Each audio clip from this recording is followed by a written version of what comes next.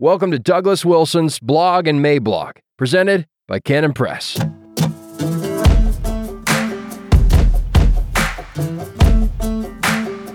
So define ethnicity for us.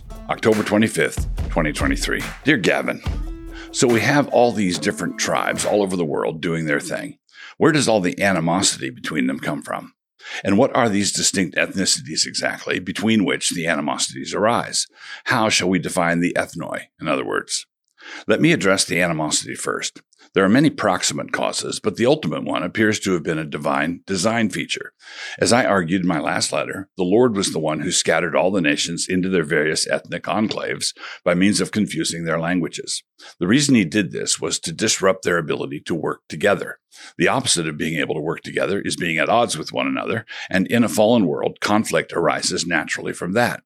Given the fallenness of man, if there was going to be unity, that unity was going to be deployed in the service of wickedness. And so God put a halt to that. Quote, "And the Lord said, Behold, the people is one, and they have all one language, and this they begin to do. And now nothing will be restrained from them, which they have imagined to do."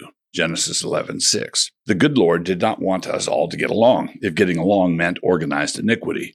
It was far better that we occupy ourselves by fighting with one another than by fighting heaven. So that kept us busy for a few millennia and was the setting for the rise and fall of more than a few Ozymandian empires. So this brings us to the place where we must define these warring entities.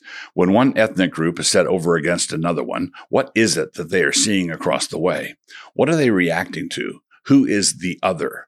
There is clearly an us-them thing going on, but what are the boundary markers between us and them? Before the fighting starts, what is it exactly that makes us choose up teams the way we do?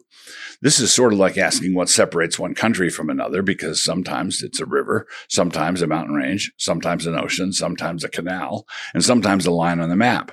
A line on the map that keeps changing depending on how the last war went. Another complication is that ethnic identities can actually stack on top of one another.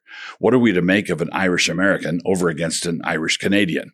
What is going on there? Or a German family that immigrated to North Dakota while their cousins moved to Brazil.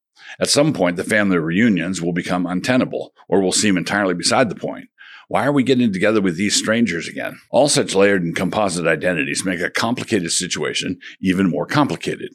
For example, the Apostle Paul had varying degrees of loyalty to the tribe of Benjamin, Romans 11:1, Philippians 3:5, the nation of Israel, Philippians 3:5, the city of Tarsus, no mean city, Acts 21:39, his citizenship in Rome, Acts 22:27, and we can leave out of it the fact that he was a Seahawks fan. Surrounding and encompassing all of it was his loyalty to Christ, Philippians 3:8. This really necessitates what Augustine called rightly ordered affections, approaching all your loyalties and affections with the spirit of wisdom. It is all right to have all these affections, but you can't just throw them into a pile without a high risk of becoming an idolater. As we are seeking to define this thing with such blurry edges, a good starting point would be this careful observation by Stephen Bryan. These things, taken together, create a sense of affinity, and depending on the circumstances, that affinity can be strong, weak, or in between. Quote, "The building blocks of ethnic identity are 1. A shared name, 2. A shared sense of place, 3. A shared sense of the past, 4. A shared sense of belonging or kinship, and 5. A widely shared set of beliefs and values that give rise to a shared set of practices and norms. This fifth building block comprises such things as religious beliefs and practices, language, cultural conventions and customs, as well as cultural products such as literature, music, architecture, and art." Stephen Bryan, Cultural Identity and the Purposes of God, page 43. This definition gives us a really good starting place. I think this is a truly workable definition. I believe that I take it in a different direction than Bryan does, but it is a solid definition. One of the strengths of the definition is that it gives us a glimpse into the problems related to being too specific.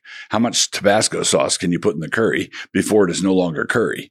For example, I want to argue that American is a distinct ethnos, but it is clearly at a different place on the scale than, say, the Japanese or Laplanders are. If we take the definition above and we make a bit free with the recipe, we can see that Americans back in the 50s fit under this description very nicely, but we were still way more variegated than the Laplanders were.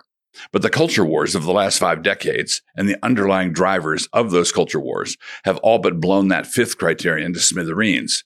hence the challenges we face. For example, the recent celebrations of Hamas on college campuses and in places like Dearborn demonstrate just how tenuous everything has gotten. Ask the question this way: is it possible to move one population into a place occupied by another population, and to do so on a scale as to reveal to an astonished nation the fact that the only thing you did was introduce two large and incompatible groups to one another at close range?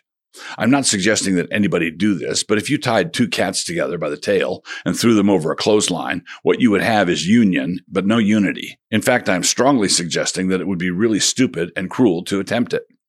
And we should not forget that there's more than one way to mess with the recipe. For example, if we apply this definition to the Jews, we see that for most of the last 2,000 years, they were entirely missing number two. That changed in 1948 with the founding of Israel, but the Jews certainly had a robust ethnic identity for the centuries they were displaced. And the majority of Jews today still do not live in Israel, and this has not diminished their ethnic self-awareness at all. At the same time, it should be noted that this is one of the more remarkable things about that remarkable people. The Hittites didn't even come close to pulling that off. But even at its most stable, the ethnic identity of American was designed to fit more loosely. That name encompasses a Dutch-American dairy farmer in Washington state, a shop owner in one of our 50 Chinatowns, and a Grand Dame chairwoman of the Daughters of the American Revolution, a direct lineal descendant of James Madison. What are we supposed to do with that kind of range? Well, up to a point, we are supposed to roll with it. But past a certain point, you're not rolling with anything, but rather are jumping off a bridge. Now, large empires can adopt subcultures much more readily than can small monocultures. Put another way, mass immigration is going to destroy Germany much more quickly than it will destroy America. This is because of things like our pre-existing multiculture, our large population size, our land mass, and the fact that our influx is largely Trinitarian and not Muslim. But even large polyethnic ethnicities have their limit. At some point, the Visigoths were running through the streets of Rome, acting like they were fairly disinterested in being assimilated. This brings me to the issue of skin color. If some of the more cracked proposals were to be adopted, and a boatload of refugees from Gaza are brought over to America and plopped down here, there would be enormous difficulties as a result. But the difficulties would not be skin coloration difficulties. We wouldn't even notice that. We already have lots of that color. The problem would be worldview. One that was entirely incompatible with the American ethos, even in our current state of disarray, and one that was not digestible. So the people who reduce everything to people of color on the one hand and white on the other are either simpletons or malevolent. The driver of virtually everything here is culture, not color. And as Andrew Breitbart famously said, culture was upstream from politics. I would affirm this, but only to add that worship is upstream from culture. The way a people worship is the single most important thing about them. Their worship informs everything about their day-to-day lives. If we return to Brian's definition of cultural identity, as cited above, we see that there are numerous variables. And one of the things that variables do very well is, well, they vary. As they vary, they produce different cultural results, a culture-wide equivalent of fusion cuisine.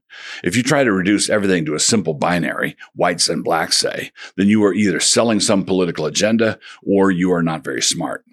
I see that I've brought up whites and blacks right near the end of the letter, and so I have to leave you hanging. Next time, apologies and gotta run.